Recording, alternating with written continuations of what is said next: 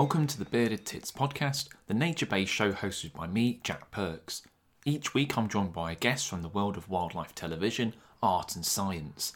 We take a light-hearted look into what makes these people tick and connect with the natural world so strongly, with new episodes out every Tuesday. Many of you will know I'm a keen wildlife gardener and love me a pond, so I've wanted to do a podcast on wildlife ponds for a while. Probably the best book on the market about the subject is written by today's guest, Jules Howard, titled The Wildlife Pond Book. It's well worth a read if you haven't got a copy. Don't forget you can follow us on Twitter @TitBearded and the Facebook page The Bearded Tits Podcast. We also have a YouTube account, Wildlife Exposed TV, and you can see the full unedited videos on there, plus all the cock-ups because I don't edit them out. We're going to do something slightly different today, and rather than straight questions, I'm going to be putting all the biggest pond myths to Jules to get to the bottom of them, like, do plastic herons really keep the real ones away? And do ducks bring fish into ponds via their legs? Let's find out. Here's our chat. Welcome to the podcast, Jules. Hey Jack, thank you so much for having me. This is great. No, any chance to talk about ponds. What I feel I should address firstly is when I contacted you on Twitter, there was a thing in your bio about, I think, was it a 3D duck's vagina? Are we going straight into that? Okay. Well, you know what? Like that, I'm just the kind of person that caught my eye. And I just thought, before we talk about ponds, because this has got nothing to do with it, what's that about? What's the deal? A few years ago, I made like a virtual reality thing for the charity Frog Life. Okay, yeah. So you're on a toad. You go on this journey. The toad's trying to get across the road. You go on this journey. You go underneath the road, and it was all about connectivity and linking up wildlife habitats and the different ways we can do that. So it's really fun. In fact, it was in a lot of the London tube stations actually. This pop-up exhibition. So it's really cool. But after doing that, I kind of had all of the sort of infrastructure digitally to turn that into something else. And I'd worked previously I did a book called Sex on Earth a few years back, and I worked with really amazing scientist called Patricia Brennan, who works on duck vaginas. And we were just having a chat, and she was like, do you know what? I've actually got a 3D model of a duck's vagina. And I was like, well, okay, should be pretty easy to just take out the 3D toad world and just replace it with this duck vagina. So that's what we did. To be honest, I'm just unbelievably proud of it. I don't know why. No. I just think it's just fantastic. It's complete. For a while, it was obviously fairly I say popular. It was fairly niche. Yeah, no, I think you should be very proud of it as well. I mean, I'm very tempted to go and have a look at this now. I just saw duck vagina, but right, make a note of that. Oh, it's just fabulous, really. Yeah. That's how else would you describe it? Well, from duck vaginas to ponds, let's try and get back on topic. So the reason I contacted Jules is some of you probably be aware of this fantastic book that he did, I think titled The Wildlife Pond Book, wasn't it? Then I got that a couple of years ago, and that helped me do my pond, and I'm sure a lot of other people did. So it made me think there's so many common myths and at this point legends about wildlife ponds and all these things around. I thought, well, let's throw some questions at Jules and let's see if there's any truth to it all. So one of the ones is plastic herons. Do plastic herons keep away herons? Because some people swear by it. And then, I've seen conflicting evidence as well. But when I was a kid, we never had a pond when I was a kid, but our neighbours had a pond and they had loads of herons visiting. And I remember seeing these plastic herons. This was the kind of late 80s, and they really sort of took off. Everyone needed to have a plastic heron. And it's a great example of how a lot of these things, it seems like there's scientific evidence for something. Well, there must be. It was in every garden centre. And actually, the RSPB at the moment, they suggest that it actually makes herons more likely to visit ponds because they're sort of scoping out perhaps reproductive opportunities and stuff. So, yeah, I mean, like, if you like herons, get a big heron. Sometimes they can be decorative. Sometimes you have like nice wire sort of mesh ones and stuff, and they can look kind of like sort of sculptures really in their own right. And there's no doubt about herons are so cool, aren't they? So sort of poised and just really, really, I don't know, emblematic of wetlands. So if you want to have one, but it's not going to help much, is it? No, I mean, if you don't know a lot about herons, obviously they breed communally, so they're not bothered about being near other herons. So I've got this theory, it's a big con with garden centres to keep getting you to buy expensive koi and goldfish. They sell someone a fake heron to encourage a heron to eat all their fish, and then like, oh, better go buy some more. I don't know, maybe I've got my tinfoil hat on, but as far as I'm aware, it's complete bollocks. So yeah, if you like, I mean, I don't know much about goldfish or keeping fish in ponds, to be honest.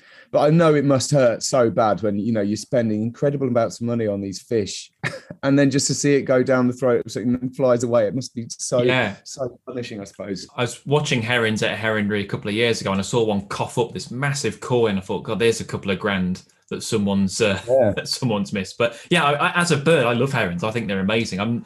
My main thing in my garden is my frogs, and I'd be a little bit sad if a heron cleared out all my frogs. But one or two's fine. That's nature, But we'll see. I haven't seen one yet. And we're kind of mentioning fish there. So the other thing, and I guess I know a little bit about this as well, but a lot of people say fish are bad for wildlife ponds. So it's a broad statement, but are fish bad for ponds, or is it a little bit more complicated than that? Well, put it this way, if you think about what ponds are, there's ponds that, establish themselves and, in the wild, I suppose, like a beaver pond or something like that, that's going to be there for a while. So there's going to be a lot of opportunities for things to move in, and fish are a natural part of that community. If you're going for a kind of seasonal pond, obviously, you wouldn't necessarily have fish there. And so you'd have lots more invertebrates sort of swooping in to take advantage of the lack of fish there. So I agree. Some of the best ponds I know have loads of fish in them. Absolutely. So I think like sometimes there's a kind of it's a bit like, not exactly the anti-cat movement, but it's a very kind of like, okay, there is only one pond, and it is the pond that was in the wildlife book that my dad gave to me when I was 10. And, I think, a lot of this comes down to that, really. So no, I love sticklebacks. Are amazing. I absolutely love them. I just wouldn't necessarily introduce them artificially. If they get there, that's fine. But if not, it's slightly different. What do you think? Because obviously, fish, you've spent so much time with fish. Yeah. Well, I'm probably a bit biased, aren't I? But I think it comes down to a couple of things. I think it depends on the species of fish. A pike isn't going to be very good in a little wildlife pond. That's going to scoff everything. But, something like a tench, which is quite passive. They don't chase things really. They just scrub around. I think tench are fine. I think the size of the pond makes a difference. The rule of thumb I go by is if your pond is smaller than a bathtub, probably not a good idea to have fish. It's too small. And if you've got a pond maybe the size of, I don't know, 5 by 5 meters, you've got a little bit more wriggle room. But I also think the amount of cover that you have in your pond makes a huge. If you've got a really well weeded pond with lots of rocks and hiding places, then there's no reason why you can't have dragonfly larvae and tadpoles with certain kinds of fish. For example, my wildlife pond has crucians in it and tench, and I've still got newts and tadpoles and dragonfly. They all get on fine, but it's heavily weeded. There's a lot of places for them to. If it was just a barren kind of nothing in there, then I think stuff would get eaten. So, yeah, it's not black and white. I would say it depends on species, size, lots of factors, but you can have fish in a pond with wildlife. I guess it depends on your own expectations of what you want from it, if that makes sense. Yeah, I agree. I think that's one of the real challenges when you're giving advice, is to make the advice simple enough to digest, but also if people are interested, letting them know that, there are ways of doing most things with ponds. It just takes a little bit more sort of complex thought, really. And with that book, the Wildlife Pond book, that's kind of what I try and do is, here's the basics, but there's a lot more to ponds than just, a 10-step guide to dig in it, Yeah. Years ago, I used to, when I first went freelance, pretty much my entire job was visiting schools and showing them pond animals and then encouraging the teachers to dig a pond. And there was definitely this sort of trend of, I would revisit after a year. I did, work with, in the end, like thousands of schools. It was brilliant. It was really amazing. But what you'd find sometimes, if you happen to revisit a school a year later, in about, I don't know, a quarter of cases, one of the parents or one of the teachers had said, come on, let's get them fishing. Let's get those fish in there. We'll give you some fish. Come on, we've got these lovely fish. And then you'd go back and dip that pond, and your sort of heart would, it would would sort of sink really, because in a new pond where there's, as you say, there's not as many hiding places, it was a completely different feel if fish were there. They were loving it, of course, but less so. Yeah, gold, and that's the funny thing. Goldfish are one of the worst ones, really. They are buggers for it. So yeah, wouldn't recommend goldfish for a wildlife pond, really. And it's not all going to be about fish. I will end on for this one, but with fish reaching ponds, because one of the classic things is fish eggs on ducks' feet. But I don't know if there's any scientific. It's one of those kind of things that you hear everywhere. Wherever you go, people are, oh yeah, that's how they got there. But like, is there any actual research, or is this someone down the pub talking out their arse? Yeah, I think it's really, I don't know as much about other areas of sort of wildlife gardening. Yeah, okay. But I sometimes wonder where these things come from, whether it is one established book or somebody who's very a real authority, maybe 50 years ago, and lots of people respect that person, and they say it in a throwaway way, and that becomes the sort of established advice. It is, it's amazing. Yeah, I mean, because from what I understand, fish eggs are really delicate. And they're not going to survive going up in the air, drying out and going. So unless that pond is right next to another water body, it's unlikely. But although there was a paper last year actually about how some carp eggs would survive through the digestive tract of a duck when it ate them. So it's not so much that the ducks are bringing them on their feet, but it could be they're crapping them out. And the occasional egg is making it that way. So that's also the case with snails. There's a couple of species of snails whose eggs can travel, and as adults, actually, the actual snails can travel all the way through the digestive system. So it may be. I agree. I that's personally where I would be most interested. Yeah, absolutely. There's a sprinkling of truth in it, then maybe, but I don't know the exact research behind it. And kind of sticking with ducks now as well, but duckweed, is it good or bad for ponds? Some people, because you can buy duckweed online, which makes me like, why are people buying this? But then, some people absolutely love it. Some people loathe it. Is it a bad thing for ponds? Well, it's a natural thing, and that definitely does move around, as you know, with birds. So in a lot of ways, there's no reason to kind of fight it. It's if you're looking to get an established pond, it's only a matter of time before it will make it in. I actually quite like it. It's definitely a personal choice here. I used to do RHS Hampton Court and just speak to like thousands of pond owners, and everyone was like, that was the most common pair of questions, by far, was how do you get rid of duckweed? How do you get rid of blanket weed? Yeah. So in a lot of ways, I've tackled it recently in my own pond by kind of clearing it out to about a third. So in the summer, this time of year, I expect about a third of it to be there. It's really good for, there's a type of weevil beetle that, only lives on duckweed. Loads of newts and also tadpoles. You sometimes see them hiding underneath, don't you? And is that the same for fish? Do fish do that as well? Yeah, they'll use it for cover, certainly. Yeah. It has that kind of three-dimensional kind of structure to it as well. So it's almost like a mangrove, isn't it? For that sort of inch underneath, with all of the sort of roots descending. It's like a lovely little sort of underwater meadow almost. So I'm massively kind of for it, I suppose. Okay. Well, I was going to say, like, sometimes pond planting can sort that out. So in the last couple of years for our pond, the water lilies have really started to take off, and water soldiers as well naturally have that kind of, the upward pointing legs, if you like, make a sort of boundary that duckweed finds it more difficult to sort of squeeze into. So you still have those patches of open water without necessarily getting that thick surface. I did have a zola in my mum's garden pond, which I know is similar to duckweed, but that's non-native. And that's a little bit worse. But I found that was like an 80s action hero. You just couldn't get rid of the bloody thing. Like I tried scooping it out and I left it, because with duckweed, I know if you leave it at the side of the pond, it will dry out relatively quickly. But a zola just keeps going. It just was, I have to get the flamethrower on the bloody thing or and something. That is like a blanket, isn't it? You get like 2 or 3 inches thick of it. It completely. So that is really. But if you've got a zola, you want to try and get rid of that. To be fair, so far the only foolproof way I've found to get rid of a zola is starting again, which is not what people probably want to hear. But you get a little speck of that in your pond. I don't think there's any herbicides that get rid of it, and it is a bugger to get rid of. Duckweed's manageable. If you don't like it, you can at least thin it out a little bit. But I think there is you earlier on saying about the kind of myths and stuff like that. I think in some ways there's a myth that you can just tame a pond and keep it the same forever. And if you get blanket weed, that's a really bad thing. Goodness me, that's a terrible thing. So you need to get in there with some, cocktails that you pour in there and all this sort of stuff.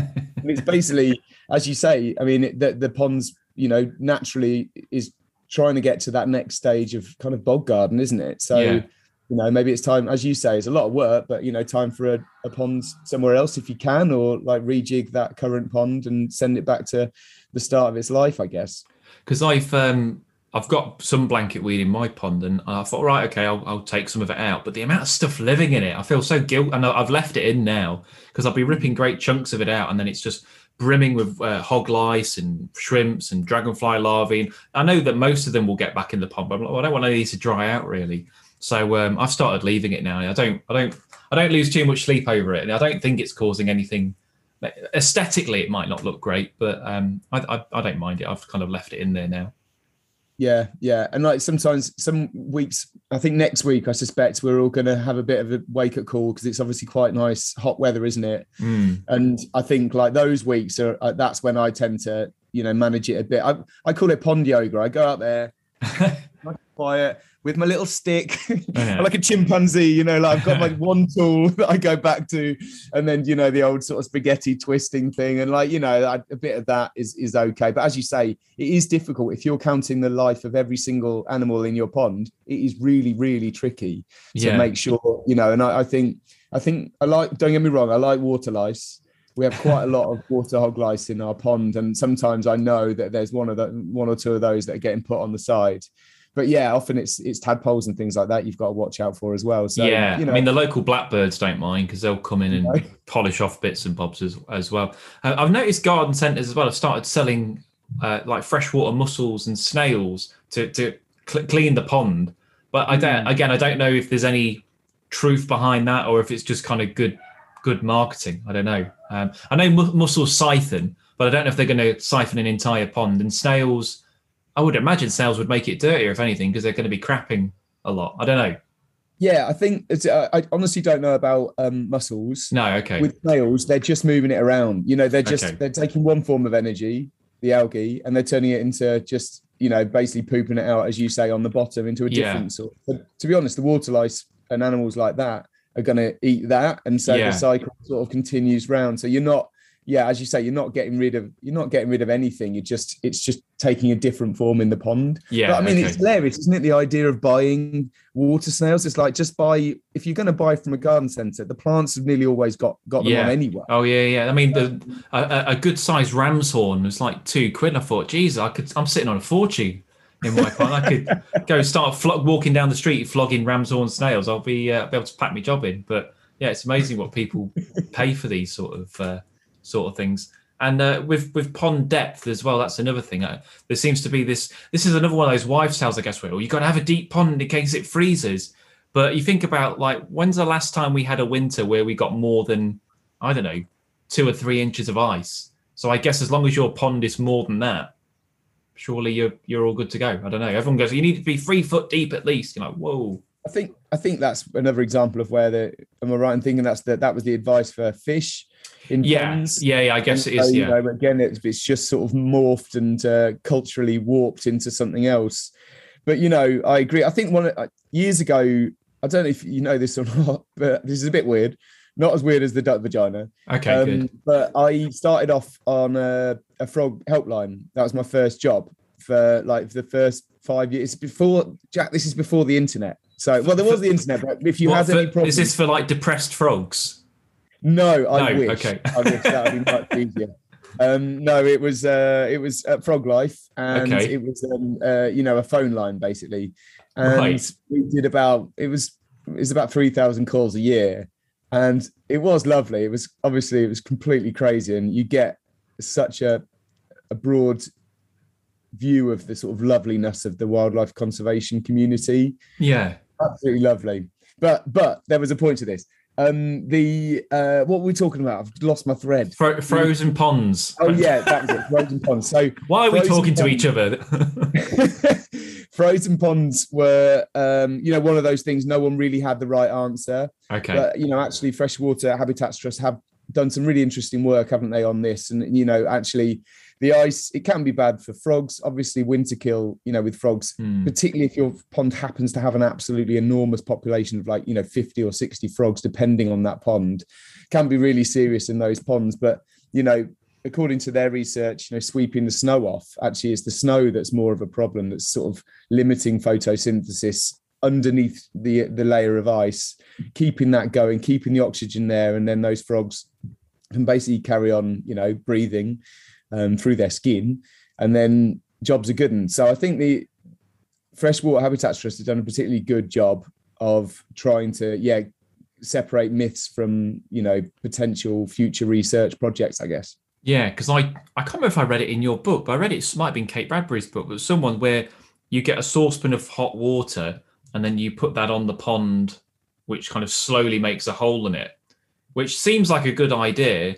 But if it's really cold weather, it's going to freeze over in like a fairly short amount of time. So aesthetically, it's quite pleasing, but I don't think it actually does a lot of good. And I know that the classic one is a tennis ball, which I think I have tried, but that didn't do much good either. Although I don't know if the air can get through or something like that. I don't know. Tennis ball's the classic one, isn't it?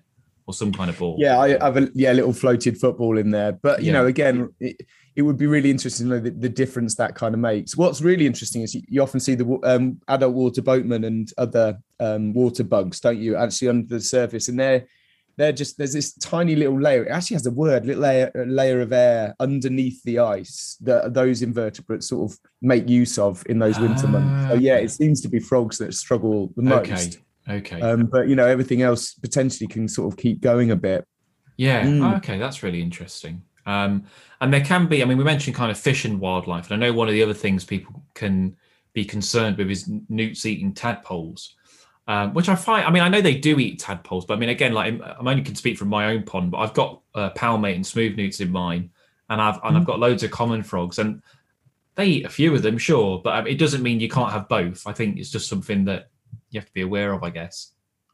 The pattern, this is another, if anyone's listening to your podcast and wants to get into a really meaty research project, it would potentially be quite easy to do, is to, actually look at how garden pond populations of amphibians change over time. Because in my experience, frogs, they're quickest colonizers. This is their standard sort of, behavior, is to look for those ponds that no one else has yet found and exploit them, I suppose, before the predators get there. And then newts in every pond, well, in most of the ponds that I've dug in the past, newts sort of, they can be there at the start, but it's sort of like year 3 to 5 when they're sort of a regular presence in the pond.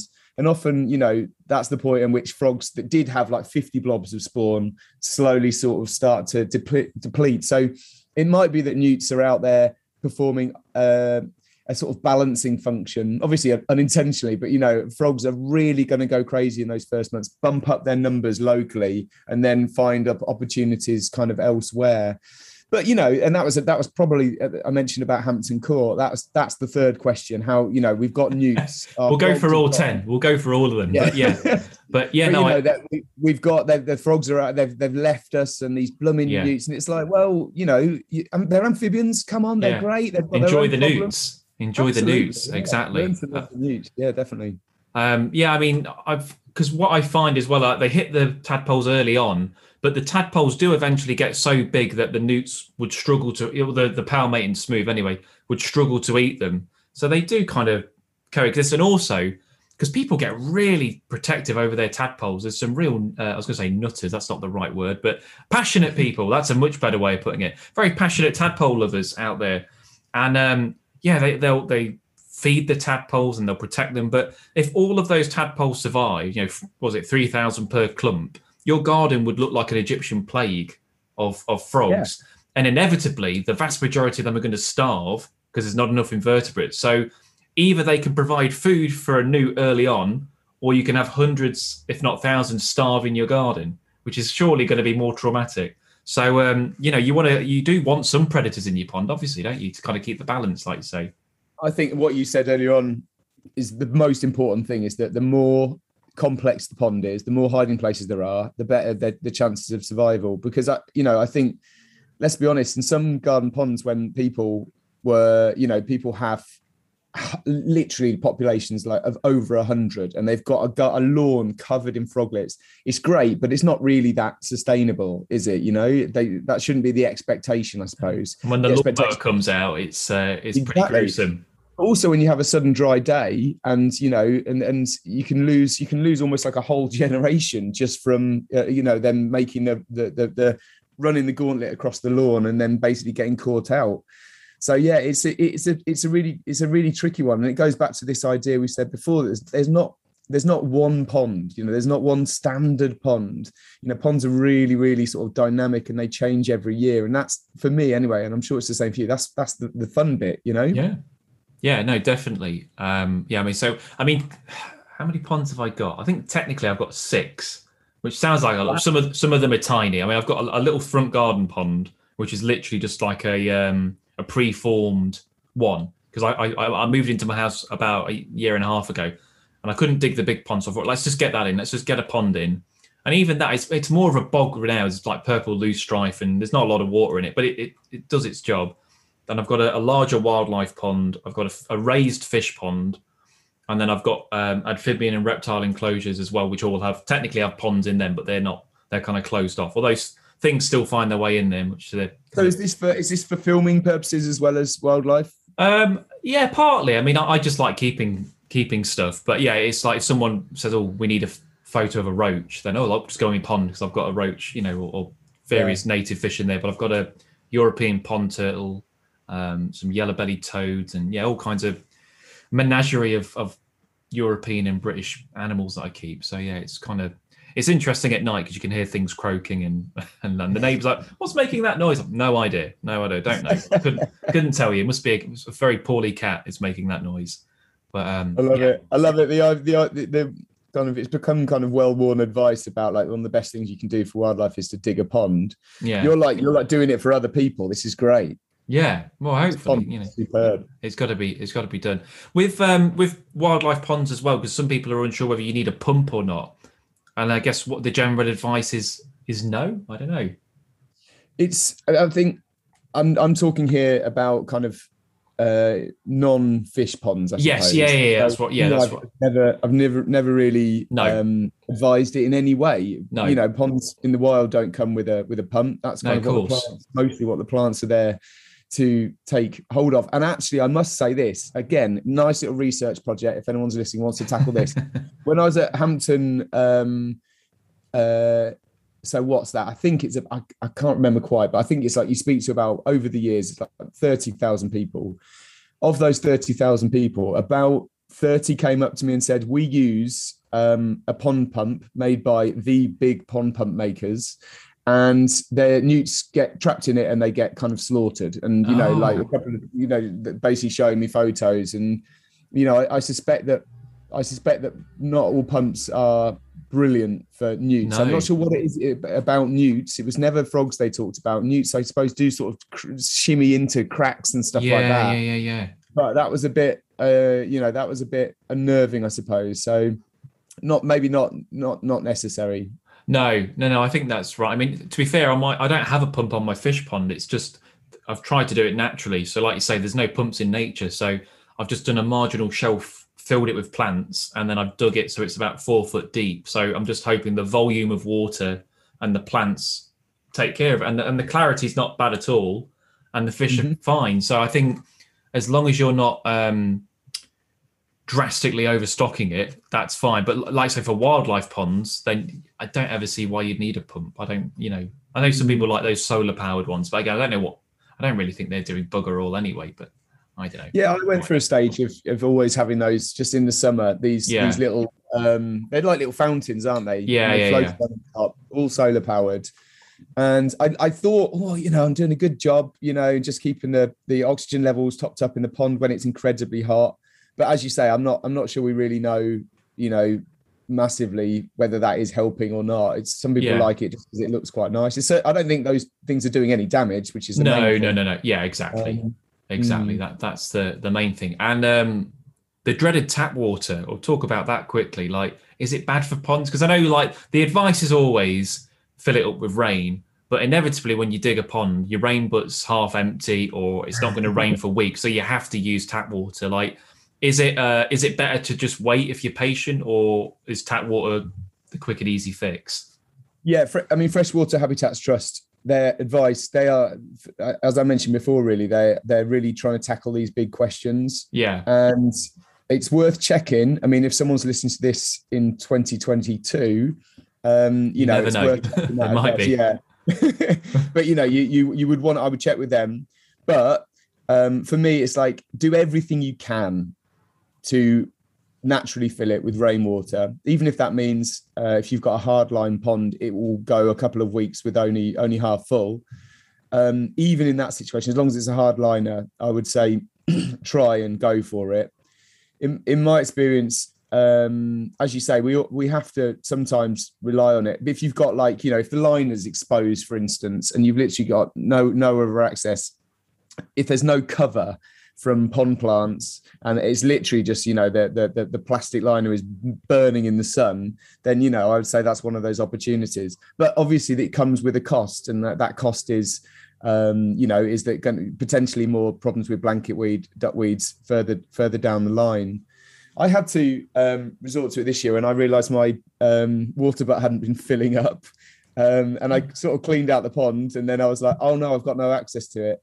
And I'll be honest, I haven't noticed a giant difference this year, but we haven't had as much sun this year compared to previous years. I personally don't think anyway. So that's probably more responsible, for it. But in a brand new pond, with nothing in it, you just fill it with tap water. You'll notice a difference in those situations, I'd say.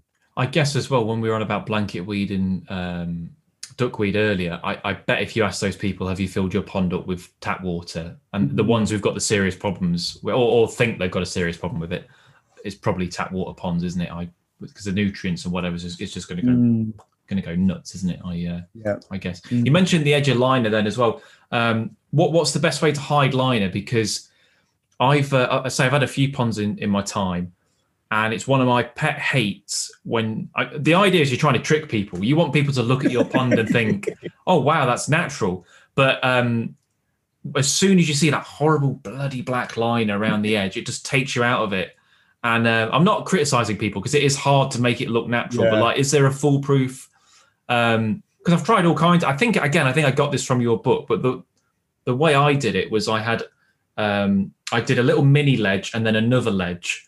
And I put a layer of sandstone all around the first ledge, and then I put a layer of sandstone on top of that, and then I filled it in with clay. So you can't see the liner around the edge that way. You can see it a bit if you look into the pond, but I'm not, that's for nitpickers. Yeah. But that's how I did. But I don't know, is there a foolproof way, or how do you hide it? No, I think there's a variety of different ways. The clay idea is a really nice one. Sometimes you need to top it up, don't you? If it starts to wash away a bit, but that it can hide a multitude of sins. Yeah. I've used turf quite often in the past. The turf strips. Ivy again, you can buy that or take it, and from elsewhere in the garden, and that's another neat way. Sometimes I think that I agree with you, by the way, about if you see the liner, you're like, oh, the mystery of the pond. Everyone can see what a fraud I am. Yeah. But I honestly think most people, that's one of the things that's in our head. I don't think most people go, oh my God, did you see Jack's garden? One of his 6 ponds. So, it's not overly something. And of course, the wildlife doesn't give a shit, does it? It's not like a frog's going to go, oh, no. So, it's just us, isn't it? So, but it is one of those things that I'm like, good Lord, you never see it. So, I think you're right. It's not too difficult. The turf's a good idea, because that's so easy to just bop it down and, that's the last you think about. So I like one of the tricky things. I don't know about you, but one of the, in fact, sourcing pictures for that book was really hard because a lot of ponds, it's like, this is a beautiful wildlife pond. And actually when you cost it out, and they've got slabs, or they've got, beautiful decorative rocks, or they're using washed, beautiful Scottish pebbles or whatever. Actually, when you cost it out, that makes ponds, my worry is always that prices people out of the market, if you like. Yeah. And I think our aim, all of us as wildlife conservationists, is to show that ponds aren't just for rich people. They're for people who anyone who wants to contribute should be able to do that. So turf can be a kind of quick and dirty, I suppose. Cheap, certainly a cheaper alternative to having loads of decorative rocks, to do that job. Definitely. I mean, what I did with my sandstone, so I didn't pay for any of it. I just went on Facebook Marketplace because there's always someone who's backed into their own dry stone wall, and then they just want to get rid of it. So because I only had like a little Volkswagen at the time, so I did about 100 bloody trips to get this sandstone. But I just went to people's gardens that let me. I didn't nick it. That let me have it. So I got loads of it for free. So there are options. It's a little bit labour intensive, but if you did want the stone effect, you can get it for free. You've just got to keep putting out. But turf, that would be the easiest and probably cost-effective way, definitely. But I think actually, but there are obviously benefits to slabs, rocks. In that there's lots of cracks in there. Yeah. Actually, one of the problems, I'd say the only big problem with turf is that it's just not that, unless you let it grow, which we should all be doing, obviously. The cover, it's open to when the froglets make their big journey, as you mentioned before, blackbirds in there hoovering them up, and opportunity. But interesting. Yeah, the rocks are good, and the other thing you can do is plug a bit of clay and then put a plant in. So at the minute it looks like a bloody jungle because I'm not, obviously with my back, I've not been able to mow the lawn, so the garden is looking pretty feral, which I don't mind. I quite like that, but it's pretty bad out there. And kind of on that theme of cost effective, I guess. What's the kind of views on taking, say, plants or animals from other ponds? Because I know there's obviously the risk of disease and parasites, non-native species, but like as far as I'm aware, it's not illegal. I guess, is it frowned upon, or are there circumstances where you can? I don't know. What's your thoughts on it? I think there's certainly with some species, obviously, there is illegal. Thank goodness. Yeah. But I think mostly what I've always done is honestly, I hate Facebook, but I do think there is value in these sort of Facebook local community groups and stuff like that. Someone's like, okay, I've got this, this pondweed is going spare. And this is one of the problems really. You've got to be careful what you're getting, so like, having a quick scan online and just seeing what kind of, whether the plants you thought they genuinely are those plants. Yeah. But for me, that's always been the best and the cheapest route. I have not enough confidence in garden centres. Well, first of all, I think they're massively overcharging because plants are not massively labour intensive to grow. The species names, in my experience, 75% of the time it's roughly the same as a native species, but often it's kind of not, and so there's slight differences in species that they're using compared to the ones that we prefer to use. And also, I just think it was such a big wake-up call, Chytridiomycosis and rhinovirus in frogs. Really big wake-up call. And we've seen, obviously, on a human scale, how quickly diseases can travel. And I just feel like there might be something else out there that we don't yet know about that ends up causing loads of problems. So for me, like, keeping it sort of local is, the best way, even if that means you're putting the call out there on a local community group to say, does anyone have any cuttings? Because I think a lot of us don't really think that. We think our ponds this is a really obscure and niche thing we do. It's like water in our garden, but actually a lot of other people might be out there, looking to get their ponds that bit more established. The official advice is always let things colonize naturally. Yeah. But I'm the first person to say, like, that's great advice, the best advice, but many people want to have their ponds that little bit more advanced and have the animals visiting that bit more quickly. So I'm kind of understanding of that need for some people, but there are many people who do just that. They got their nice circular, their kidney shaped hole, I suppose, in the garden, and they're just going to let it see what's there. But that's like hardcore ponding. Yeah, I mean, I guess if your pond is near a river or a lake within spitting distance, then stuff's going to colonize really quickly. But if you're in, the middle of Manchester or London or something, and there's no water bodies particularly nearby, you're in a built-up area, chances are stuff obviously can find its own way, but it's probably going to take longer. And I can understand the urge to just chuck a flag iris in the corner or something like that. So and I think that's sound advice. If you are going to get stuff, try and just get it as close as possible, because chances are whatever that thing is, it might have found its way to your pond at some point anyway. So if it's local, it's so no, I think that's that makes a lot a lot of sense. I'll end on this last one because you'll be pondered out otherwise. But one of the things that people flag up is when they dig a new pond, within a couple of weeks, it's chock-a-block with mosquitoes or mosquito larvae. Yeah. So is this a thing that is it a problem, or is it just part of the pond process, like you say?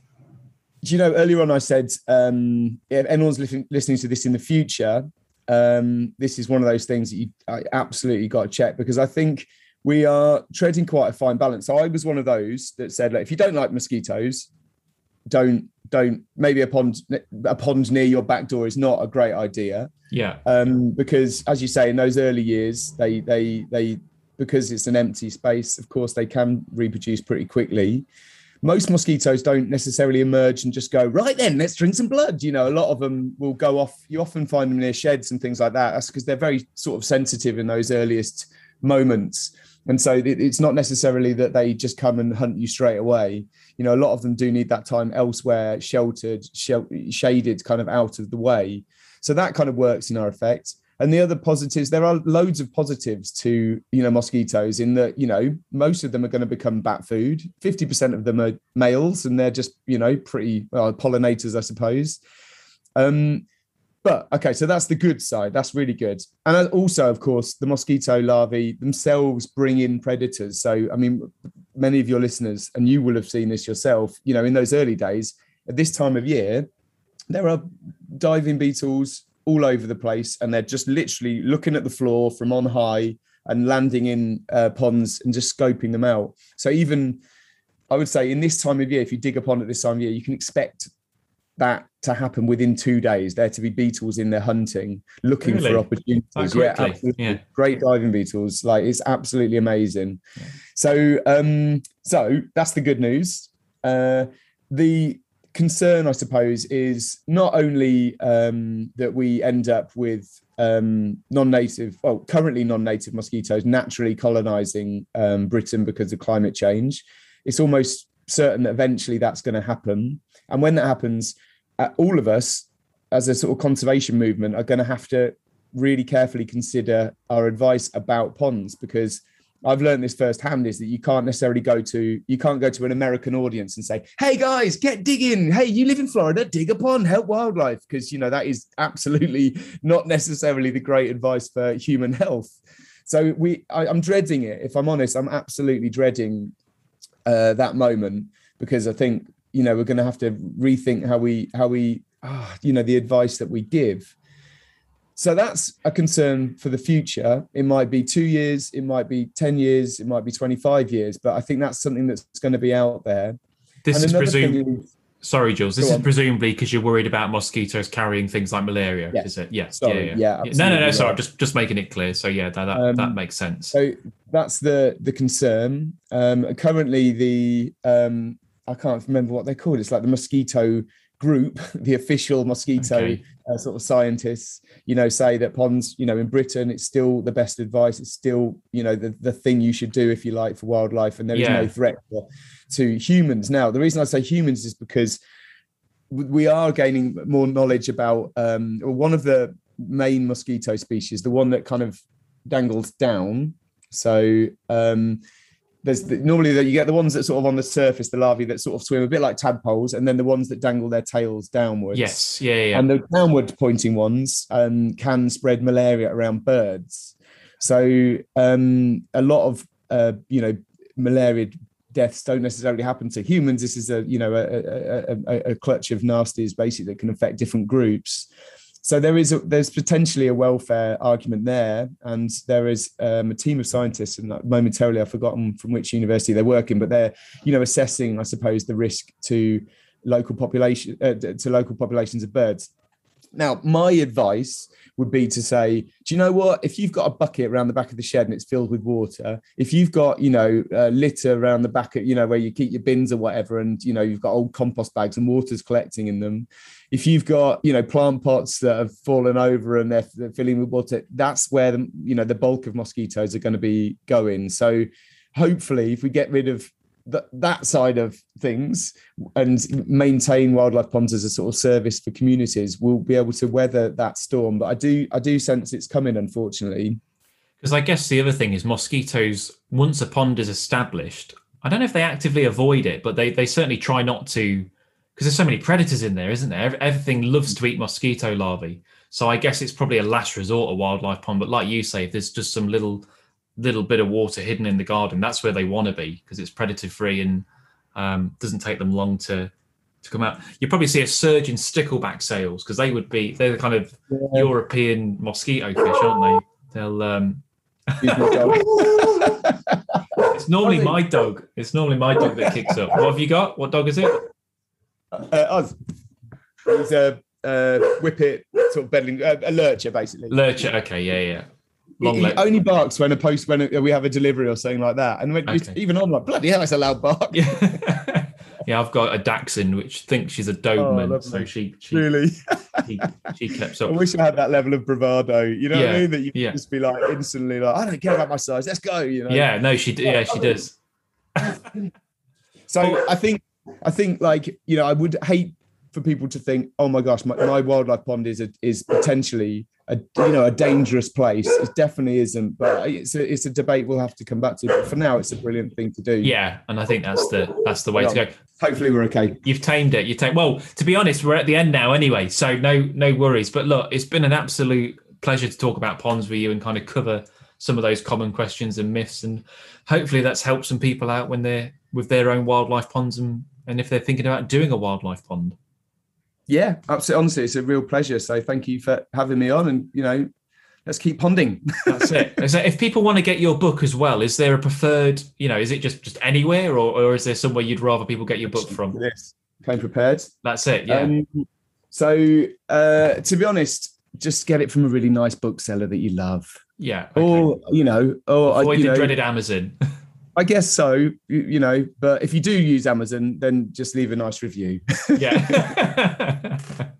And on that note, thanks, Jack. Very nice to meet you and see your lovely. So we've got these perch in the background. These are perch that I've got. Yeah. So there's 4 of them. There's one that's significantly smaller than the other 3. So I'm a little bit worried that one might go one morning. So I might have to move it out at some point. But yeah, keeps me busy. Look, pleasure, Jules. Take care, buddy. All right. Cheers. See you later. That was Jules Howard. You always learn with each pond you do. I'm probably on my 10th pond now over the course of my life, and the one I've done recently is the best yet, and that was largely due to Jules's book. I'm slowly trying to convince my wife to turn my whole back garden into a pond, so I'll get there eventually. I've put a link in the description to Jules's book if you haven't got a copy already. If you can, there is a link also in the description to buymeacoffee.com, and you can help the podcast by donating £3. You can donate more if you want. I suspect you won't, but you can donate more. And that helps the podcast keep going. Officially, it's going to be used for web hosting.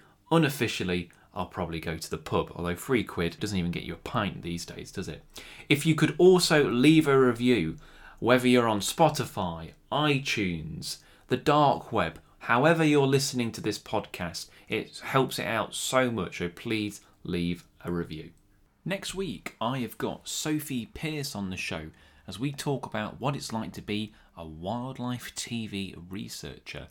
Really interesting chat to find out what goes into these programmes. This has been the Bearded Tits podcast. I've been your host, Jack Perks, and I'll catch you next time.